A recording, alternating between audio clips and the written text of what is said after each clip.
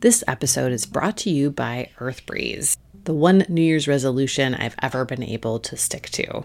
It's completely transformed my laundry experience. Gone are the big, heavy plastic jugs, the measuring out of detergent every time. All I do is grab an EarthBreeze wash sheet.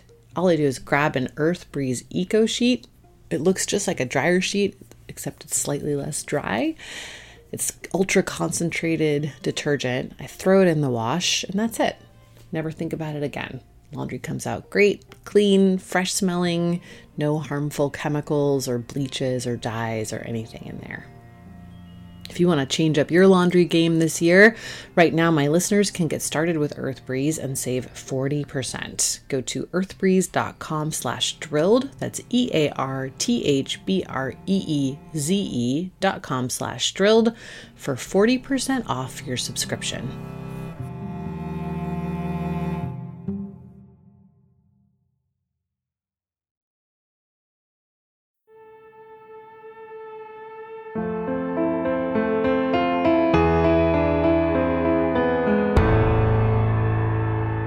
PR firms are paid to engage in unethical tactics that intimidate and silence Americans who are exercising their rights to support actions that combat climate change. Wealthy and powerful corporate entities are dragging citizens and public interest opponents through meritless but protracted and extremely costly litigation to expose anyone who dares to stand up to them to financial and personal ruin. In its work to silence its critics, the fossil fuel industry is also pushing for the passage of anti-protest laws dressed up as critical infrastructure protection statutes. Documents don't lie. While BP touted carbon capture as key to its transition to cleaner fuel, the company privately hoped this approach would, quote, enable the full use of fossil fuels across the energy transition and beyond, end quote. We also found that Exxon spent nearly $70 million to advertise its research in algae-based biofuels. But company documents reveal that technology is, quote, still decades away from the scale we need. Phew, last week was a big one for climate hearings. Rep. Katie Porter and her Natural Resources Subcommittee on Oversight Investigations has been looking into PR firms and their role in warping the public discourse on climate. She had a hearing on that subject this past week. Rep. Jamie Raskin and his Oversight Subcommittee on Civil Rights and Liberties focused the third of his free speech hearings on attacks on environmentalists last week. And Reps. Carolyn Maloney and Ro Khanna focused the third of their climate disinfo hearings this past week on climate justice and shared some explosive new documents that their investigation has uncovered. You just heard Reps. Porter, Raskin, and Maloney up at the top of this episode.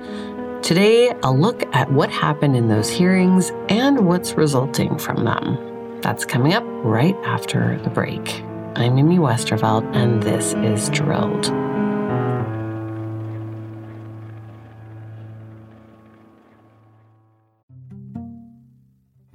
New Year's resolutions are almost destined to fail. I resolve almost every year to work less, and we all know it's not going to happen. But one thing I have been able to stick to, and you can too, is switching up the way you do laundry in 2024 and grabbing EarthBreeze. I know you're thinking laundry is not so fun. Those huge heavy plastic jugs, measuring out the right amount, getting goo all over the place. It's annoying. EarthBreeze Eco Sheets totally changed the game. Unlike powder or liquid, EarthBreeze actually looks like a dryer sheet, but it's ultra concentrated laundry detergent. And it's super easy. You just throw it into your laundry and that's it. There's no measuring, there's no lugging anything around. Your laundry comes out clean, it smells great. I love it. It's genuinely made my life easier. It's also dermatologist tested, hypoallergenic, free of bleach and dyes, so it's perfect for every load. You'll never run out of detergent again thanks to EarthBreeze's easy, flexible subscription. You can adjust, pause, or cancel at any time with no hidden fees or penalties, and you save a whopping 40% when you subscribe. Plus, shipping is always free, and EcoSheets are packaged in a slim cardboard envelope that saves a ton of space. It also gets rid of one more plastic thing in your life, and the company has donated over 100 million loads of laundry and counting to those in need. Right now, my listeners can get started with EarthBreeze and save 40%. 40. Go to earthbreeze.com/drilled. That's EARTHBREEZE.com/drilled for 40% off your subscription.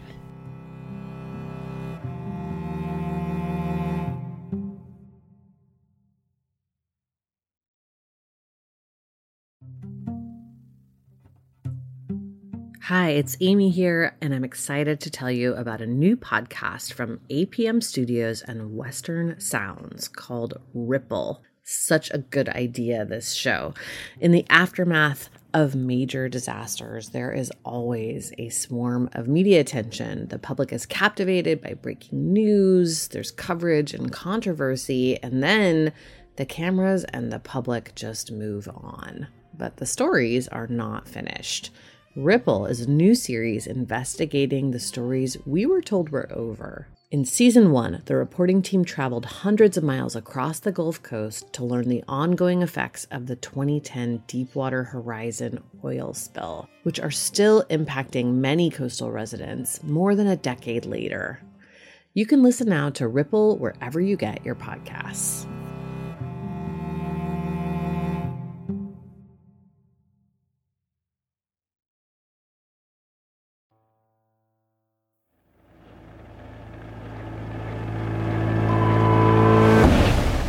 The House Oversight Committee is still waiting on oil companies to comply with their subpoenas, but in the meantime, they have received an initial batch of documents, and some of them are pretty revealing.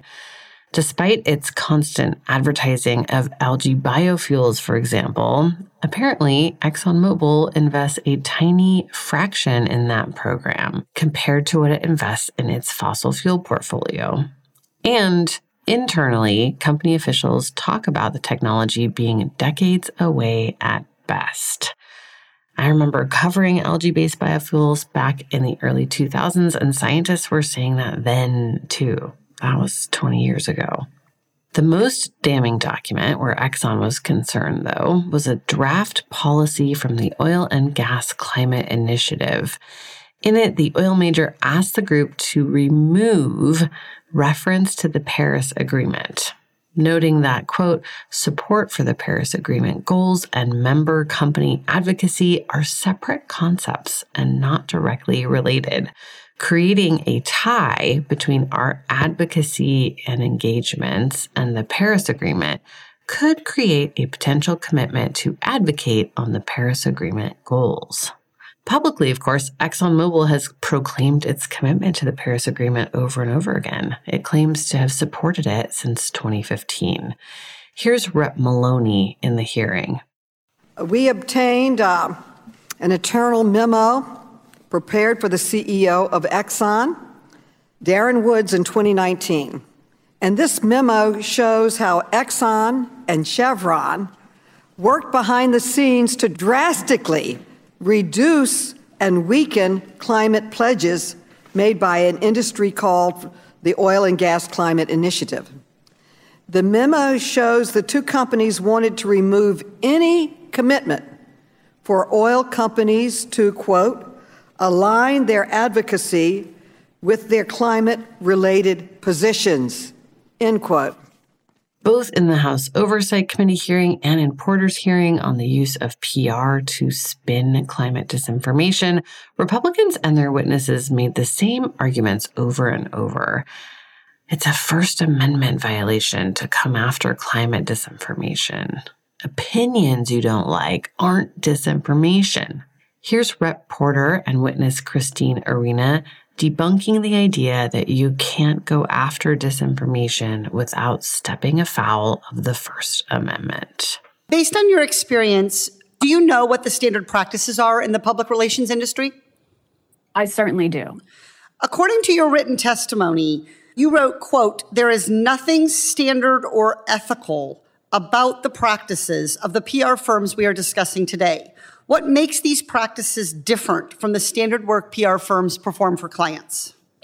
Hiring fake protesters is unethical in multiple ways. First, they're fake protesters, right? There's the simulation of community support or opposition that isn't really necessarily real. Secondly, it is not disclosed who is paying for and funding those paid protesters. And thirdly, those paid protesters that I wrote about were actually engaging in what I believe are harassment behaviors, that is stalking Colorado Rising members as they were trying to make their voices heard.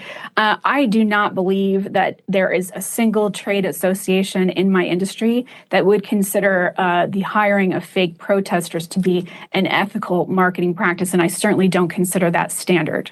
Congresswoman Lori Trahan from Massachusetts also tried to make this basic point. I think one thing that's important to note is that we can have free speech and stop the spread of disinformation if we stop with the grandstanding and just get to sensible policy making. That didn't stop a whole lot of whataboutism on free speech. Here's Republican Representative Blake Moore from Utah in the PR hearing. This committee should be wary of any attempt to stifle the exercise of free speech, regardless of whether or not the majority agrees with the viewpoint. And here's Republicans' favorite reformed environmentalist, Michael Schellenberger, the minority witness in the Climate Disinfo hearing. As for misinformation about climate change and energy, it is rife on all sides. And I question whether the demands for censorship by big tech firms are being made in good faith or are consistent with the rights protected by the First Amendment. That reference to big tech firms was related to the Biden administration's attempt to crack down on COVID misinformation on Facebook, which somehow got trotted out all throughout these hearings, despite it having nothing to do with climate, as proof that the administration is anti-free speech. It's ironic that so many fossil fuel industry allies were so concerned about the free speech of corporations in these hearings, while Rep. Raskin, in his hearing, was digging into the industry's very real, very well-funded, and very effective efforts to quash the free speech of individuals. The Subcommittee on Civil Rights and Liberties was particularly focused on two key tactics: strategic litigation against public participation, or SLAPP suits, and the proliferation of anti-protest laws, or critical infrastructure laws, which place steep fines and penalties on protest. SLAPP suits are civil suits that are generally filed by companies against individuals or nonprofits that criticize or protest against them. They can be extremely costly and time-intensive to fight, and thus have a chilling effect on civic action. If you listened to our season on the Chevron Ecuador case, the suit filed against attorney Stephen Donziger was considered by most advocates to be a SLAPP suit. In the wake of the Standing Rock protests in 2016 and 2017, Energy Transfer Partners sued Greenpeace and several activists in a massive SLAPP suit, part of which is still ongoing. The anti-protest laws were part of the industry backlash to Standing Rock 2, aimed at cracking down on pipeline protests in particular. These are both really clear examples of entities with more power limiting the free speech rights of individuals with less power, a textbook example of First Amendment infringement, unlike the case of a company not being able to lie to the public with impunity. My name is Deepa Padmanabha, and I am Deputy General Counsel for Greenpeace USA. Padmanabhan testified at Raskin's hearing last week. Greenpeace has had experience dealing with both SLAPPs and anti-protest bills. SLAPPs and anti-protest bills are really two sides of the same coin. They're tactics used by the same corporate actors to quash dissent. We have two lawsuits hanging over our heads, one filed by Resolute Forest Products, another filed by Energy Transfer. The first lawsuit was filed in May of 2016, and that was by Resolute Forest Products, which is one of Canada's largest logging companies. And they sued us for $100 million, alleging damages from a public campaign we had exposing the company's harmful business practices. And then in August of 2017, a very similar suit was filed by Energy Transfer, the company behind the Dakota Access Pipeline. And this was for $300 million for allegedly orchestrating the resistance at Standing Rock. And so these complaints were actually very similar. They had a similar template, and they were actually filed by the same lawyers. And so the lawyers behind these suits had actually indicated that they were shopping this tactic around, and it wouldn't be a surprise to see other corporations filing similar suits. In fact, she says she's seen an uptick in SLAPs being filed against environmentalists in the years since Standing Rock. So there has absolutely been an uptick in oil companies filing SLAPs over the last few years. But I would say what's even more concerning is their attempt to create new, dangerous legal precedent through SLAPs. As I mentioned before, in August of 2017, we had the Energy Transfer suit filed. What I didn't mention is that although it was for $300 million, the company didn't stop there. Energy Transfer brought claims under the Federal Racketeer Influenced and Corrupt Organizations Act, or RICO. And as many know, RICO was a law that was created to go after the mafia for organized crime. And what made RICO even more dangerous was that it allowed for the recovery of treble damages. So we were suddenly looking at an almost $1 billion lawsuit. And Energy Transfer was alleging that our advocacy work to uplift Indigenous voices at Standing Rock constituted organized crime. And even though ultimately Energy Transfer's case was thrown out of federal court, in true SLAP-like fashion, the company refiled an almost identical complaint in North Dakota State Court, which I should note lacks an anti-SLAP statute. And it also named additional individual defendants. And this is the case we continue to fight today, 5 years later, after the original federal suit was filed. Greenpeace has also had activists arrested under anti-protest laws. Greenpeace USA activists were arrested in 2019 under Texas's felony critical infrastructure law for unfurling banners on a bridge, which temporarily blocked shipping and brought attention to the connection between the oil industry and climate change. And while we were ultimately not charged under the law, you can, of course, see how both tactics are used by corporations to silence dissent. Currently, 17 different states have these laws on the books. And according to Emma Fisher, one of the authors of a new report on these laws from the nonprofit Climate Cabinet, they've had bipartisan support in some states. One thing that's concerning is, of course, as expected, we've seen these critical infrastructure laws pass primarily in Republican-controlled states, but not without some Democratic support. And so I think it's important to recognize that not all Democrats are holding the line on this issue either. And we've actually seen a critical infrastructure bill introduced in Illinois, which is a Democratic trifecta state. We've seen other types of preemption laws introduced by Democrats in states like New Jersey. And so I think that's something to keep an eye out for, that, fossil fuel interests they're going to work with anyone who will work with them. And they're especially working in creative ways to get Democrats and labor groups on board. There's a similar hodgepodge of laws around SLAP suits. 31 states have anti-SLAP statutes on the books, which enable the easy dismissal of meritless SLAP suits. But it's easy enough for corporations to venue shop and find a state without one, which is why Rep. Raskin introduced new federal anti-SLAP legislation the day after his hearing. It will make its way through all of the usual painful political gears, but it has a decent shot at passing. Support for anti-SLAP statutes has tended to be bipartisan, in part because companies have figured out a way to use them too. Earlier this year, Exxon, for example, invoked Massachusetts' anti-SLAP statute, calling Attorney General Maura Healey's fraud suit against the company a SLAP. The argument didn't work. That case is now moving into discovery. When it goes to trial, Exxon will make the argument that everything it's ever said about climate change is petitioning activity or political speech, and thus protected by the First Amendment.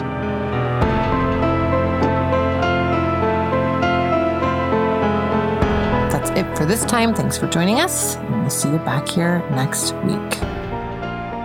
Drilled is an original Critical Frequency production. The show was created and reported by me, Amy Westervelt. Original music and mixing and mastering for this episode by Peter Duff. Our artwork is by Matthew Fleming. You can find us online at drilledpodcast.com. You can also find us on Twitter at WeAreDrilled. For ad-free episodes and bonus content, you can sign up for our newsletter at drilledpodcast.com or our Patreon at patreon.com/drilled.